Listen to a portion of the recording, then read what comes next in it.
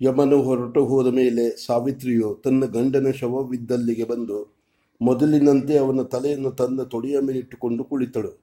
ಸತ್ಯವಂತನಲ್ಲಿ ಜೀವ ಕೂಡಿಕೊಂಡಿತು. ಅವನು ಎಲ್ಲಿಗೋ ಪ್ರಯಾಣ ಹೋಗಿ ಹಿಂತಿರುಗಿ ಬಂದಿದ್ದವನಂತೆ ಸಾವಿತ್ರಿಯನ್ನು ಪ್ರೀತಿಯಿಂದ ಮತ್ತೆ ಮತ್ತೆ ನೋಡುತ್ತಾ, ನಾನು ತುಂಬ ಹೊತ್ತು ಮಲಗಿಬಿಟ್ಟೆ ಅಂತ ಕಾಣುತ್ತದೆ, ಏಕೆ ಎಬ್ಬಿಸಲಿಲ್ಲ? ನನ್ನನ್ನು ಎಳೆದುಕೊಂಡು ಹೋದನಲ್ಲ ಆ ಕಪ್ಪು ಮನುಷ್ಯ ಎಲ್ಲಿ ಎಂದು ಕೇಳಿದನು.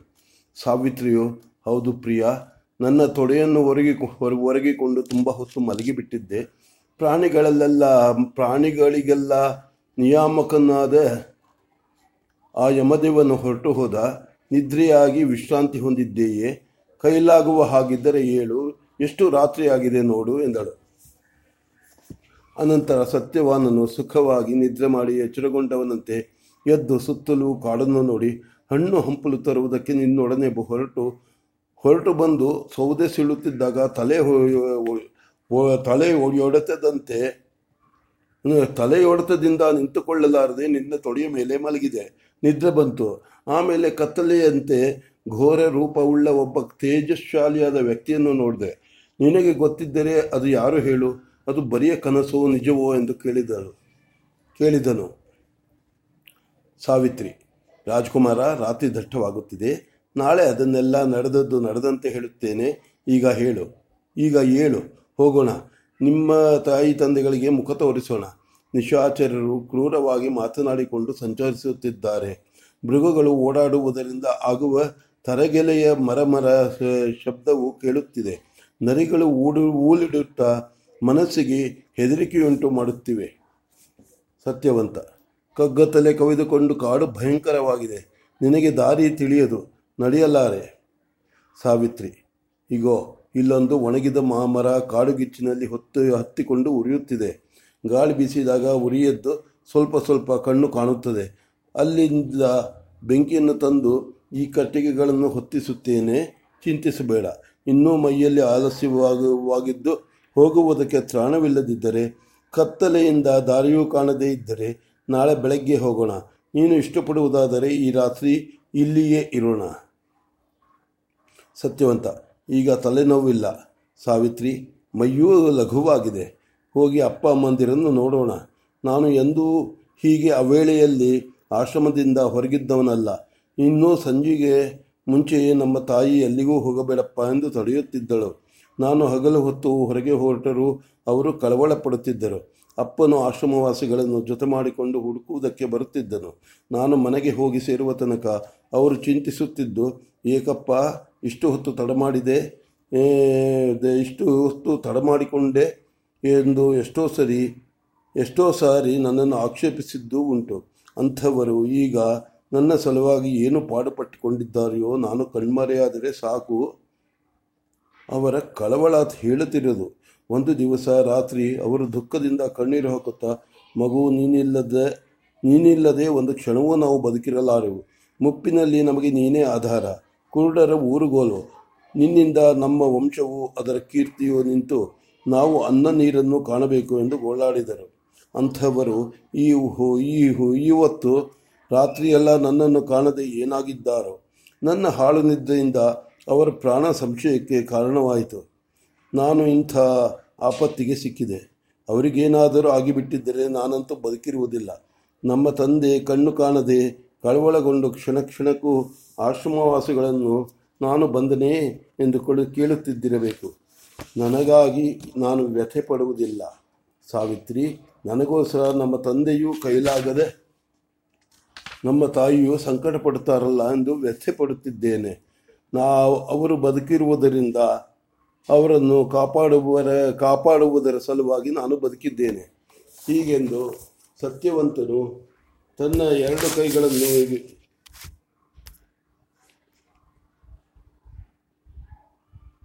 ಎತ್ತಿ ಗಟ್ಟಿಯಾಗಿ ಅಳುವುದಕ್ಕೆ ಮೊದಲು ಮಾಡಿದನು.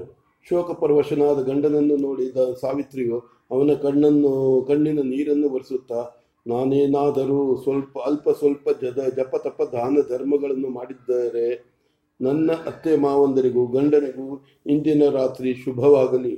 ನಾನು ಹಿಂದೆ ಬಾಯಿ ತಪ್ಪಿಯಾದರೂ ಸುಳ್ಳಾಡಿದ್ದು ನನಗೆ ಜ್ಞಾಪಕವಿಲ್ಲ. ಆ ಸತ್ಯದ ಬಲದಿಂದ ನನ್ನ ಅತ್ತೆ ಮಾವಂದಿರು ಬದುಕಿರಲಿ ಎಂದಳು. ಸತ್ಯವಂತನು, ನಡೆ ಸಾವಿತ್ರಿ, ತಾಯಿ ತಂದೆಗಳಿಗೆ ಏನಾದರೂ ಅನಿಷ್ಟ ಸಂಭವಿಸುವುದಕ್ಕೆ ಮುಂಚೆಯೇ ಹೋಗಿ ಅವರನ್ನು ಕಾಣಬೇಕು.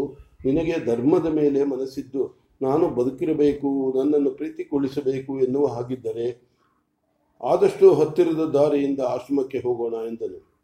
ಸಾವಿತ್ರಿಯು ಕೂಡಲೇ ಎದ್ದು ಕೂದಲನ್ನು ಗಂಟು ಹಾಕಿಕೊಂಡಳು. ಗಂಡನನ್ನು ಎಬ್ಬಿಸಿ ಅವನ ತೋಳನ್ನು ಹಿಡಿದುಕೊಂಡಳು. ಸತ್ಯವಂತನು ಎದ್ದು ನಿಂತು ಮೈಯನ್ನೆಲ್ಲ ಸವರಿಕೊಂಡು ಸುತ್ತಲೂ ನೋಡಿದನು. ಸಾವಿತ್ರಿಯು, ಹಣ್ಣಿನ ಬುಟ್ಟಿಯಲ್ಲಿರಲಿ, ನಾಳೆ ತಂದುಕೊಂಡರಾಯಿತು. ಕೊಡಲಿ, ಮನೆಯಲ್ಲಿ ಏನಾದರೂ ಕೆಲಸಕ್ಕೆ ಬೇಕಾದಿತ್ತು, ಆದ್ದರಿಂದ ಅದನ್ನು ನಾನು ತರುತ್ತೇನೆ ಎಂದು ಹಣ್ಣಿನ ಬುಟ್ಟಿಯನ್ನು ಮರದ ಕೊಂಬೆಗೆ ತಗಲು ಹಾಕಿ ಹೆಗಲ ಮೇಲೆ ಕೊಡಲಿಯನ್ನು ಹೊತ್ತುಕೊಂಡನು. ಬಲಗೈಯಿಂದ ಗಂಡನನ್ನು ಹಿಡಿದುಕೊಂಡು ಮೆಲ್ಲಗೆ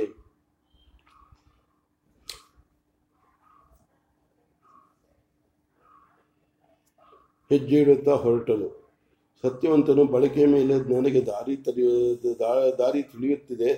ಮರದ ಸಂಧಿಯಿಂದ ಬೀಳುವ ಬೆಳದಿಂಗಳಿಂದಲೂ ಸ್ವಲ್ಪ ಸ್ವಲ್ಪ ಕಾಣುತ್ತಿದೆ. ಈ ದಾರಿಯಿಂದಲೇ ನಾವು ಬಂದು ಹಣ್ಣನ್ನು ಕೊಯ್ದಿದ್ದು. ನೆಟ್ಟಿಗೆ ನಡೆ. ಈ ಮುತ್ತದ ತೋಪಿನಲ್ಲಿ ದಾರಿ 2 ಕವಲಾಗುತ್ತದೆ. ಅದರಲ್ಲಿ ಉತ್ತರದ ದಾರಿ ಹಿಡಿದು ಮುಂದೆ ಹೋಗು. ಬೇಗ ಬೇಗ ನಡೆ. ತಾಯಿ ತಂದೆಗಳನ್ನು ನೋಡಬೇಕೆಂಬ ತವಕದಲ್ಲಿ ನಾನು ಸ್ವಸ್ಥನಾಗಿ ಬಿಟ್ಟಿದ್ದೇನೆ. ಮೈಗೆ ಬಲ ಬಂದಿದೆ ಎಂದನು.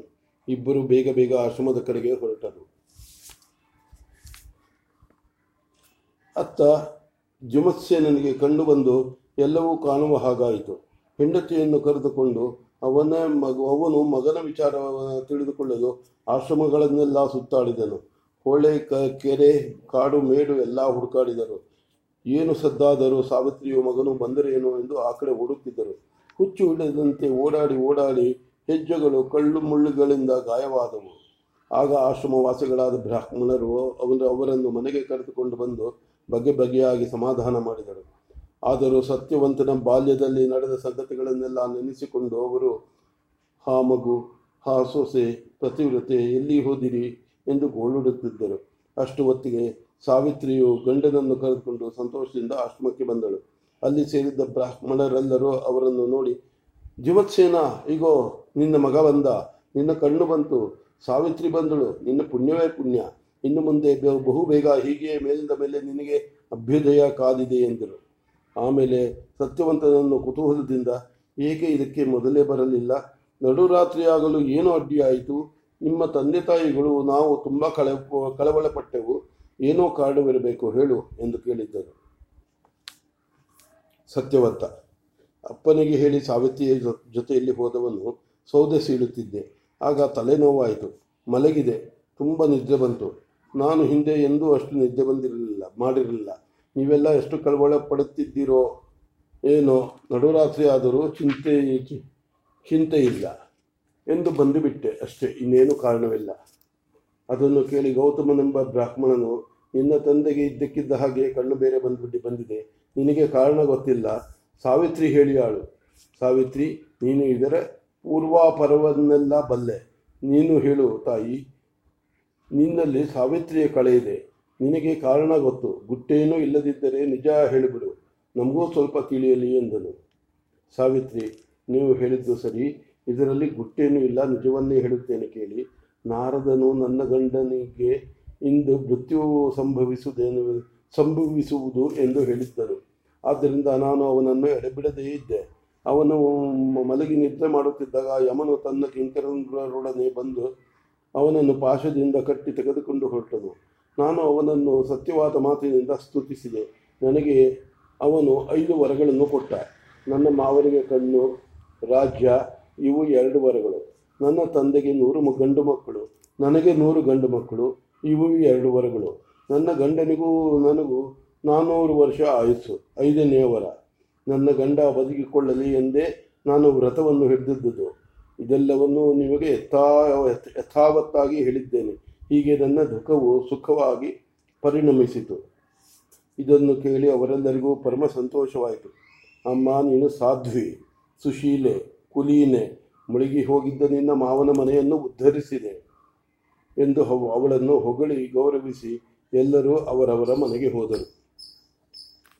ಆ ರಾತ್ರಿ ಕಳೆದು ಸೂರ್ಯೋದಯವಾಯಿತು. ಆಶ್ರಮದ ಮಹರ್ಷಿಗಳು ಆಹ್ನಿಕಗಳನ್ನು ಮುಗಿಸಿಕೊಂಡು ಸಾವಿತ್ರಿಯ ಸೌಭಾಗ್ಯವನ್ನು ದ್ಯುಮತ್ಸೇನನ ಮುಂದೆ ಪ್ರಶಂಸೆ ಮಾಡಿ ವರ್ಣಿಸಿದ್ದೆ. ಅಷ್ಟು ಹೊತ್ತಿಗೆ ಸಾಲ್ವ ದೇಶದ ಪ್ರಜೆಗಳು ಬಂದು ತಮ್ಮ ಮಂತ್ರಿಯು ಶತ್ರುರಾಜನನ್ನು ಕೊಂದು ಅವನ ಸೇನೆಯನ್ನು ಓಡಿಸಿದನೆಂದು ಕಣ್ಣು ಕಾಣಲಿ ಬಿಡಲಿ ದ್ಯುಮತ್ಸೇನನೇ ತಮ್ಮ ರಾಜನಾಗಿರಬೇಕೆಂದು ಪ್ರಜೆಗಳೆಲ್ಲರೂ ಒಂದೇ ಅಭಿಪ್ರಾಯವುಳ್ಳವರಾಗಿದ್ದರೆಂದು, ಆದ್ದರಿಂದ ತಾವು ಸೇನಾವಾಹನಾದಿಗಳನ್ನು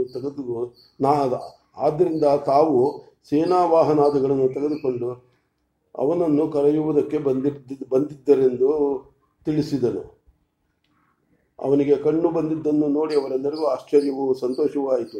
ಎಲ್ಲರೂ ಆಶ್ರಮವಾಸಿಗಳ ಅಪ್ಪಣೆ ಪಡೆದು ವೈಭವದಿಂದ ಪ್ರಯಾಣ ಬೆಳೆಸಿದರು. ದ್ಯುಮತ್ಸೇನನು ಮಹಾರಾಜನು, ಸತ್ಯವಂತನು, ಯುವರಾಜನೂ ಆದನು. ಸಕಾಲದಲ್ಲಿ ಸಾವಿತ್ರಿಗೆ ಶೂರರಾದ 100 ಮಕ್ಕಳಾದರು, 100 ತಮ್ಮಂದಿರಾದರು.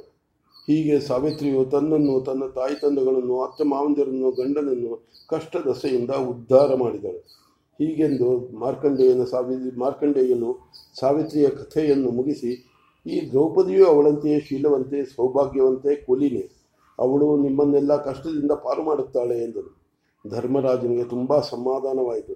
ಹೆಚ್ಚು ಚಿಂತೆಯನ್ನು ಮನಸ್ಸಿಗೆ ಅರ್ಪಿಸಿಕೊಳ್ಳದೆ ಕಾಮ್ಯ ಕವನದಲ್ಲಿ ಸ್ವಲ್ಪ ದಿನವಿದ್ದು ಅನಂತರ ಮತ್ತೆ ದ್ವೈತವನಕ್ಕೆ ಎಲ್ಲರನ್ನೂ ಕರೆದುಕೊಂಡು ವಾಸಕ್ಕೆ ಹೋದನು.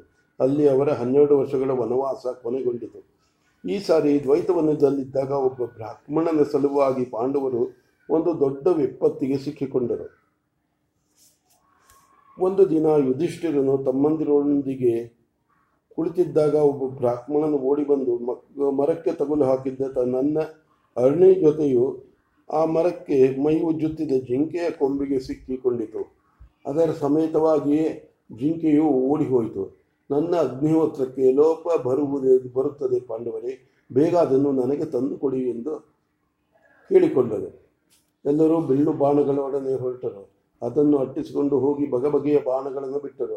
ಹತ್ತಿರದಲ್ಲೇ ಸಿಕ್ಕಿದರೂ ಅದಕ್ಕೆ ಬಾಣಗಳೇ ತಗಲಲ್ಲವು. ಆಮೇಲೆ ಅದು ಕಣ್ಣಿಗೆ ಕಾಣದಂತಾಯಿತು. ಹೀಗಾಯಿತಲ್ಲ ಎಂದು ಚಿಂತಿಸುತ್ತಾ ಹಸಿವು ನೀರಡಿಕೆಗಳಿಂದ ಬಳಲಿ ಅವರು ಒಂದು ಆಲದ ಮರದ ನೆರಳಿನಲ್ಲಿ ಕುಳಿತರು. ನಕುಲನು ಆ ಮರವನ್ನು ಹತ್ತಿ ನೋಡಲು ಸ್ವಲ್ಪ ದೂರದಲ್ಲಿ ಒಂದು ಸರೋವರವು ಕಣ್ಣಿಗೆ ಬಿತ್ತು. ಧರ್ಮರಾಜನು ಅವನನ್ನು ಅಲ್ಲಿಂದ ತಮ್ಮಗೆಲ್ಲರಿಗೂ ನೀರನ್ನು ತಂದು ಕೊಡುವಂತೆ ಹೇಳಿ ಕಳುಹಿಸಿದನು. ನಕುಲನು ಅಲ್ಲಿಗೆ ಹೋಗಿ ನೀರು ಕುಡಿಯಬೇಕೆಂದು ಇಳಿಯಲು, ಬೇಡಪ್ಪ, ಸಾಹಸ ಕಾರ್ಯ ಮಾಡಬೇಡ, ಇದು ನನ್ನದು. ಬೇಕಾದರೆ ನಾನು ಕೇಳುವ ಪ್ರಶ್ನೆಗಳಿಗೆ ಉತ್ತರ ಹೇಳಿ ಆಮೇಲೆ ನೀರು ಕುಡಿ ಎಂದು ಆಕಾಶವಾಣಿಯಿತು. ನಕುಲನಿಗೆ ತುಂಬ ಬಾಯಾರಿಕೆಯಾಗಿತ್ತು. ಆದ್ದರಿಂದ ಆ ವಾಣಿಯನ್ನು ಅಲಕ್ಷ್ಯ ಮಾಡಿ ತಣ್ಣಗಿದ್ದ ನೀರನ್ನು ಕುಡಿದನು. ಕುಡಿದ ಕೂಡಲೇ ಕೆಳಗೆ ಬಿದ್ದು ಬಿಟ್ಟನು. ಎಷ್ಟು ಹೊತ್ತಾದರೂ ನಕುಲನು ಬರೆದಿದ್ದನ್ನು ನೋಡಿ ಯುಧಿಷ್ಠಿರನು ಸಹದೇವನನ್ನು ಕಳುಹಿಸಿದನು. ಅವನು ಬಂದು ನೋಡಿದರೆ ಅಣ್ಣನು ಸತ್ತು ಬಿದ್ದಿದ್ದಾನೆ. ತನಗೋ ಸಹಿಸಲಾರದ ಬಾಯಾರಿಕೆ. ಆದ್ದರಿಂದ ನೀರು ಕುಡಿಯಲು ಮುಂದುವರೆದಾಗ ಹಿಂದಿನಂತೆ ಆಕಾಶವಾಣಿಯಾಯಿತು. ಅದನ್ನು ಅಲಕ್ಷ್ಯ ಮಾಡಿ ನೀರು ಕುಡಿಯಲು ಅವನೂ ಸತ್ತು ಬಿದ್ದನು. ಆಮೇಲೆ ಅರ್ಜುನನು ಹೋಗಿ ತಮ್ಮಂದಿರಿಬ್ಬರು ಸತ್ತು ಬಿದ್ದಿದ್ದನ್ನು ನೋಡಿ ಬಿಲ್ಲನ್ನು ಎತ್ತಿ ಹಿಡಿದು ಸುತ್ತಲೂ ನೋಡಿದನು. ಒಂದು ಪ್ರಾಣಿಯೂ ಕಾಣಲಿಲ್ಲ. ನೀರು ಕುಡಿಯುವುದಕ್ಕೆ ಹೋದಾಗ ಹಿಂದಿನಂತೆ ವಾಣಿಯಾಯಿತು. ಅರ್ಜುನನು, ಯಾರದು? ನನ್ನ ಕಣ್ಣಿಗೆ ಬೀಳು ಬಾ, ನೀನು ಮತ್ತೆ ಸೊಲ್ಲೆತ್ತದಂತೆ ಮಾಡುತ್ತೇನೆ ಎಂದು ಮಂತ್ರಾಸ್ತ್ರಗಳಿಂದಲೂ ಶಬ್ದವೇದಿ ಬಾಣಗಳಿಂದಲೂ ಹೊಡೆಯಲು ಮೊದಲು ಮಾಡಿದನು. ಆಕಾಶವೆಲ್ಲ ಬಾಣದಿಂದ ತುಂಬಿತು. ತನ್ನ ಬಾಣಗಳೆಲ್ಲ ವ್ಯರ್ಥವಾದದ್ದನ್ನು ನೋಡಿ ಅರ್ಜುನನು ಬಾಯಾರಿಕೆ ಸಹಿಸಲಾರದೆ ನೀರು ಕುಡಿದು ಕೆಳಗೆ ಬಿದ್ದನು. ಆಮೇಲೆ ಭೀಮನು ಬಂದು ಮಿಕ್ಕವರಂತೆ ನೀರು ಕುಡಿದು ಸತ್ತು ಬಿದ್ದನು. ಧರ್ಮರಾಜನಿಗೆ ತುಂಬ ಚಿಂತೆ ಹತ್ತಿತು. ಆದ್ದರಿಂದ ಅವನೂ ಹೊರಟು ಬರಬೇಕಾಯಿತು. ಬಂದು ನೋಡಿದರೆ ತಮ್ಮಂದಿರೆಲ್ಲರೂ ಸತ್ತು ಮಲಗಿದ್ದಾರೆ.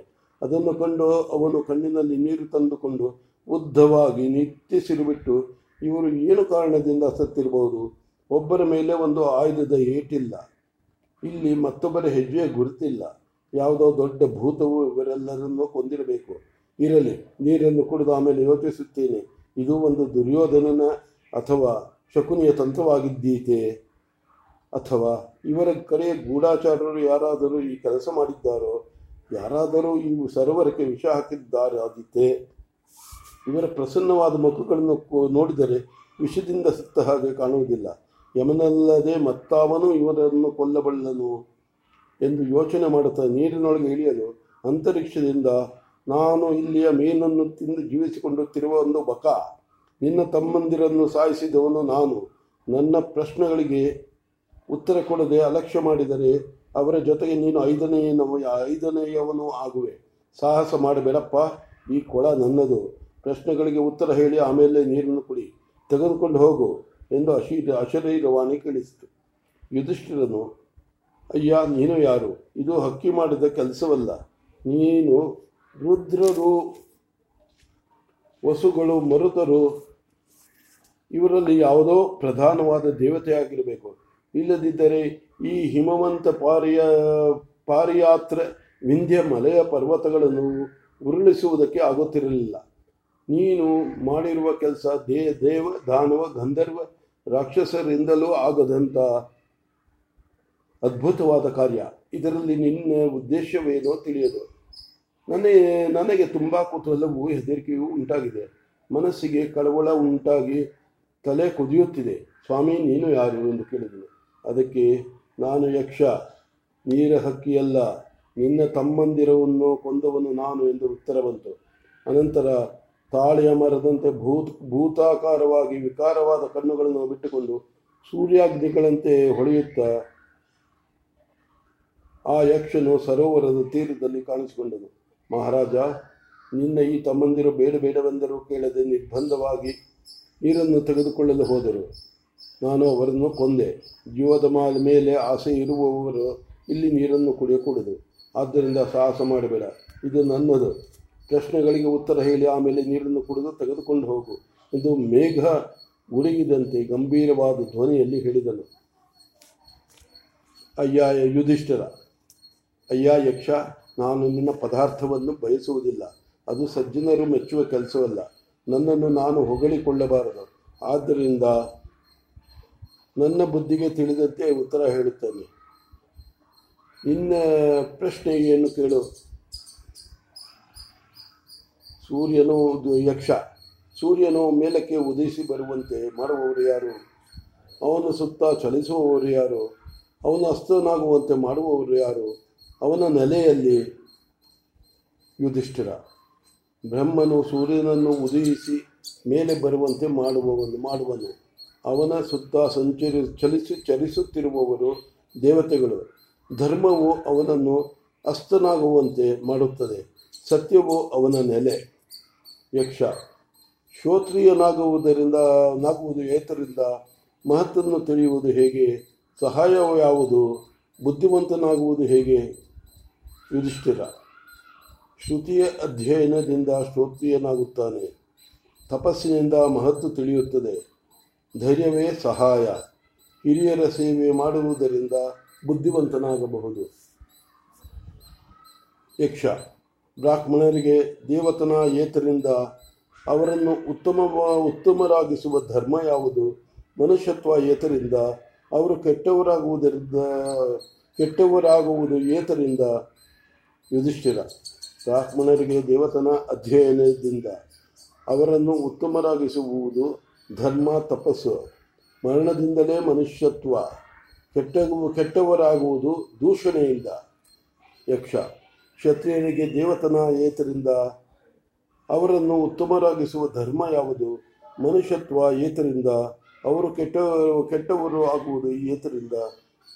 ಯುಧಿಷ್ಠಿರ, ಕ್ಷತ್ರಿಯರಿಗೆ ದೇವತನ ಶಸ್ತ್ರಾಸ್ತ್ರಗಳಿಂದ ಅವರನ್ನು ಉತ್ತಮರಾಗಿಸುವ ಧರ್ಮ, ಯಜ್ಞ, ಭಯದಿಂದಲೇ ಮನುಷ್ಯತ್ವ.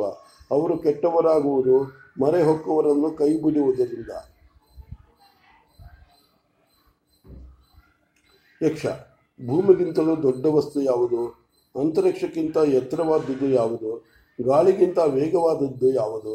ಮನುಷ್ಯರಿಗೆ ಬಹಳವಾಗಿರುವುದು ಯಾವುದು? ಯುಧಿಷ್ಠಿರ, ಭೂಮಿಗಿಂತ ದೊಡ್ಡ ವಸ್ತು ತಾಯಿ.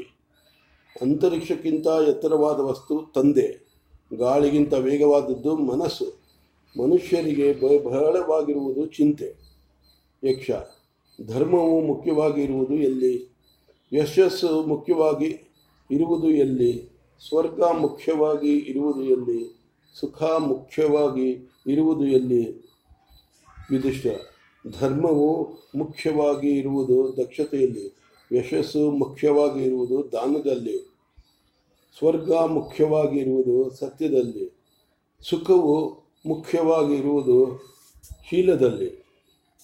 ಯಕ್ಷ: ಧನಕ್ಕೆ ಸಾಧನವಾದವುಗಳಲ್ಲಿ ಉತ್ತಮವಾದದ್ದು ಯಾವುದು? ಧನಗಳಲ್ಲಿ ಉತ್ತಮವಾದದ್ದು ಯಾವುದು? ಲಾಭಗಳಲ್ಲಿ ಉತ್ತಮವಾದದ್ದು ಯಾವುದು? ಸುಖಗಳಲ್ಲಿ ಉತ್ತಮವಾದದ್ದು ಯಾವುದು? ಯುಧಿಷ್ಠಿರ: ದಕ್ಷತೆಯು ಧನ ಸಾಧನಗಳಲ್ಲೆಲ್ಲ ಉತ್ತಮ, ವಿದ್ಯಾಧನವು ಧನಗಳಲ್ಲೆಲ್ಲ ಉತ್ತಮ, ಆರೋಗ್ಯ ಲಾಭವು ಲಾಭಗಳಲ್ಲೆಲ್ಲ ಉತ್ತಮ, ತೃಪ್ತಿಯು ಸುಖಗಳಲ್ಲೆಲ್ಲ ಉತ್ತಮ. ಯಕ್ಷ: ಯಾವುದನ್ನು ಬಿಟ್ಟರೆ ಪ್ರಿಯನಾಗುತ್ತಾನೆ? ಯಾವುದನ್ನು ಬಿಟ್ಟರೆ ದುಃಖವಾಗುವುದಿಲ್ಲ? ಯಾವುದನ್ನು ಬಿಟ್ಟರೆ ಧನವಂತವನಾಗುತ್ತಾನೆ? ಯಾವುದನ್ನು ಬಿಟ್ಟರೆ ಸುಖಿಯಾಗುತ್ತಾನೆ? ಯುಧಿಷ್ಠಿರ: ಗರ್ವವನ್ನು ಬಿಟ್ಟರೆ ಪ್ರಿಯನಾಗುತ್ತಾನೆ, ಕ್ರೋಧವನ್ನು ಬಿಟ್ಟರೆ ದುಃಖವಾಗುವುದಿಲ್ಲ, ಕಾಮನನ್ನು ಬಿಟ್ಟರೆ ಧನವಂತನಾಗುತ್ತಾನೆ, ಲೋಭವನ್ನು ಬಿಟ್ಟರೆ ಸುಖಿಯಾಗುತ್ತಾನೆ. ಸರಿ, ಈಗ ಯಕ್ಷ: ಸರಿ, ಈಗ ನಿನ್ನ ತಮ್ಮಂದಿರಲ್ಲಿ ಯಾರು ಬದುಕಲಿ? ಯುಧಿಷ್ಠಿರ: ಯಕ್ಷ: ನಕುಲನು ಬದುಕಲಿ. ಯಕ್ಷ: ಭೀಮಸೇನನು ನಿನಗೆ ತುಂಬ ಪ್ರೀತಿ ಪಾತ್ರ, ಅರ್ಜುನನು ನಿಮ್ಮೆಲ್ಲರಿಗೂ ದಿಕ್ಕು. ಹೀಗಿದ್ದರೂ ನಿನ್ನ ಮಲತಾಯಿ ಮಗನಾದ ನಕುಲನು ಬದುಕಲಿ ಎಂದು ಏಕೆ ಕೇಳುತ್ತೀಯೇ? ಯುಧಿಷ್ಠಿರ: ಅಂಧುಶಂಸ್ಯವೇ ಪರಮಧರ್ಮ, ದಯಾಶೀಲತೆಯೇ ಪರಮಧರ್ಮ, ಪರಮಾರ್ಥ ಎಂದು ನಾನು ತಿಳಿದುಕೊಂಡಿದ್ದೇನೆ. ಅಂಧುಶಂಸ್ಯವನ್ನು ಕಾರ್ಯದಲ್ಲಿ ಅನುಷ್ಠಿಸಲು ಇಚ್ಛಿಸುತ್ತೇನೆ. ಆದ್ದರಿಂದ ನಕುಲನು ಬದುಕಲಿ ಎಂದು ಕೇಳುತ್ತಿದ್ದೇನೆ. ನನ್ನನ್ನು ಧರ್ಮಶೀಲನಾದ ರಾಜನೆಂದು ಜನರು ತಿಳಿದುಕೊಂಡಿದ್ದಾರೆ. ನಾನು ನನ್ನ ಧರ್ಮದಿಂದ ಕದಲಲು ಇಷ್ಟವಿಲ್ಲ. ಆದ್ದರಿಂದ ನಕುಲನು ಬದುಕಲಿ ಎಂದು ಕೇಳುತ್ತಿದ್ದೇನೆ. ನನಗೆ ಕುಂತಿ ಹೇಗೋ ಮಾದ್ರಿಯೋ ಹಾಗೆ ಅವರಿವರಿಗೆ ಭೇದವಿಲ್ಲ. ಅವರಿಬ್ಬರನ್ನೂ ಸಮನಾಗಿ ಕಾಣಬೇಕೆಂದು ನನ್ನ ಇಷ್ಟ. ಆದ್ದರಿಂದ ನಕುಲನ್ನು ಬದುಕಲಿ ಎಂದು ಕೇಳುತ್ತಿದ್ದೇನೆ. ಯಕ್ಷ: ನಿನಗೆ ಅರ್ಥಕ್ಕಿಂತಲೂ ಕಾಮಕ್ಕಿಂತಲೂ ಅಂಧುಶಂಸ್ಯವೇ ದೊಡ್ಡದಾಯಿತು. ಆದ್ದರಿಂದ ಎಲೈ ಭರತ ಶ್ರೇಷ್ಠ, ನಿನ್ನ ತಮ್ಮಂದಿರೆಲ್ಲರೂ ಬದುಕಿಕೊಳ್ಳಲಿ. ಕೂಡಲೇ ಸತ್ತು ಮಲಗಿದ್ದ ಪಾಂಡವರೆಲ್ಲರೂ ಎದ್ದರು. ಅವರ ಹಸಿವು ನೀರಡಿಕೆಗಳೆಲ್ಲ ಒಂದು ಕ್ಷಣದಲ್ಲಿ ಮಾಯವಾದವು. ಯುಧಿಷ್ಠಿರನು ಆ ಸರೋವರದಲ್ಲಿ ಒಂದು ಕಾಲಿನ ಮೇಲೆ ನಿಂತಿದ್ದ ಆ ವ್ಯಕ್ತಿಯನ್ನು ನೋಡಿ, ದೇವ, ನೀನು ಯಕ್ಷನೆಂದು ನನಗೆ ತೋರುವುದಿಲ್ಲ. ವಸುಗಳಲ್ಲೋ ರುದ್ರರಲ್ಲಿಯೋ ಮರುತರಲ್ಲಿಯೋ ಒಬ್ಬನಾಗಿರಬೇಕು, ಅಥವಾ ವಜ್ರಾಯುಧಧಾರಿಯಾದ ದೇವೇಂದ್ರನೇ ಆಗಿರಬೇಕು. ಇಲ್ಲದಿದ್ದರೆ ಸತ್ತು ಬಿದ್ದವರು ಹೀಗೆ ನಿದ್ದೆ ತಿಳಿದು ಎಚ್ಚೆತ್ತವರಂತೆ ಹೇಳುವುದೆಂದರೇನು ಎಂದು ಕೇಳಿದರು. ಯಕ್ಷನು: ಅಯ್ಯ ಭರತಶ್ರೇಷ್ಠ, ನಾನು ನಿನ್ನ ತಂದೆಯಾದ ಧರ್ಮ, ನಿನ್ನನ್ನು ನೋಡಿಕೊಂಡು ಹೋಗೋಣವೆಂದು ಬಂದೆ. ಯಶಸ್ಸು, ಸತ್ಯ, ಧಮ, ಶೌಚ, ರುಜುತ್ವ, ನಾಚಿಕೆ, ಚಾಪಲ್ಯವಿಲ್ಲದಿರುವುದಕ್ಕೆ, ದಾನ, ತಪಸ್ಸು, ಬ್ರಹ್ಮಚರ್ಯ ಇವು ನನ್ನ ದೇಹ. ಅಹಿಂಸೆ, ಸಮತೆ, ಶಾಂತಿ, ತಪಸ್ಸು, ಶೌಚ, ಅಸೂಯೆ ಇಲ್ಲದಿರುವುದು ಇವು ನನ್ನನ್ನು ಕಾಣುವ ಮಾರ್ಗಗಳು. ನಿನ್ನ ಅಂಧುಶಂಸ್ಯವನ್ನು ನೋಡಿ ನನಗೆ ಸಂತೋಷವಾಗಿದೆ. ನಿನಗೆ ಏನು ಬೇಕು ಕೇಳು ಎಂದು ಹೇಳಿದನು. ಯುಧಿಷ್ಠಿರನು ಅರಣ್ಯ ಜೊತೆಯನ್ನು ಕೇಳಿದನು. ಧರ್ಮನು ತಾನೇ ಮೃಗವಾಗಿ ಅದನ್ನು ಎತ್ತಿಕೊಂಡು ಹೋಗಿದ್ದನೆಂದು ಹೇಳಿ ಅದನ್ನು ಹಿಂದಕ್ಕೆ ಕೊಟ್ಟನು. 12 ವರ್ಷ ವನವಾಸ ಆಗ ತಾನೇ ಮುಗಿದಿದ್ದು.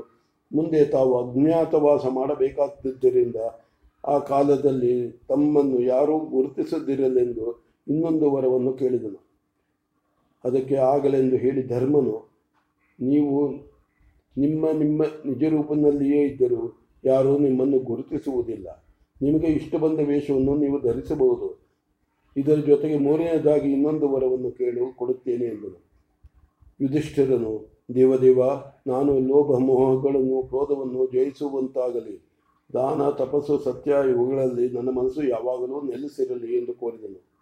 ಧರ್ಮನು, ಯುಧಿಷ್ಠಿರ, ಸ್ವಭಾವದಿಂದಲೇ ಈ ಗುಣಗಳೆಲ್ಲವೂ ನಿನ್ನಲ್ಲಿ ಇವೆ. ನೀನು ಧರ್ಮವೇಯೇ. ನಿನ್ನ ಇಷ್ಟದಂತೆ ಆಗಲಿ ಎಂದು ಅಂತರ್ಧಾನನಾದನು. ಅನಂತರ ಎಲ್ಲರೂ ಆಶ್ರಮಕ್ಕೆ ಬಂದರು. ಬ್ರಾಹ್ಮಣನ ಅರಣಿ ಅವನಿಗೆ ದೊರೆತಿತು. ಇಲ್ಲಿಗೆ ಅರಣ್ಯ ಪರ್ವ ಮುಗಿಯಿತು. ಶ್ರೀರಸ್ತು.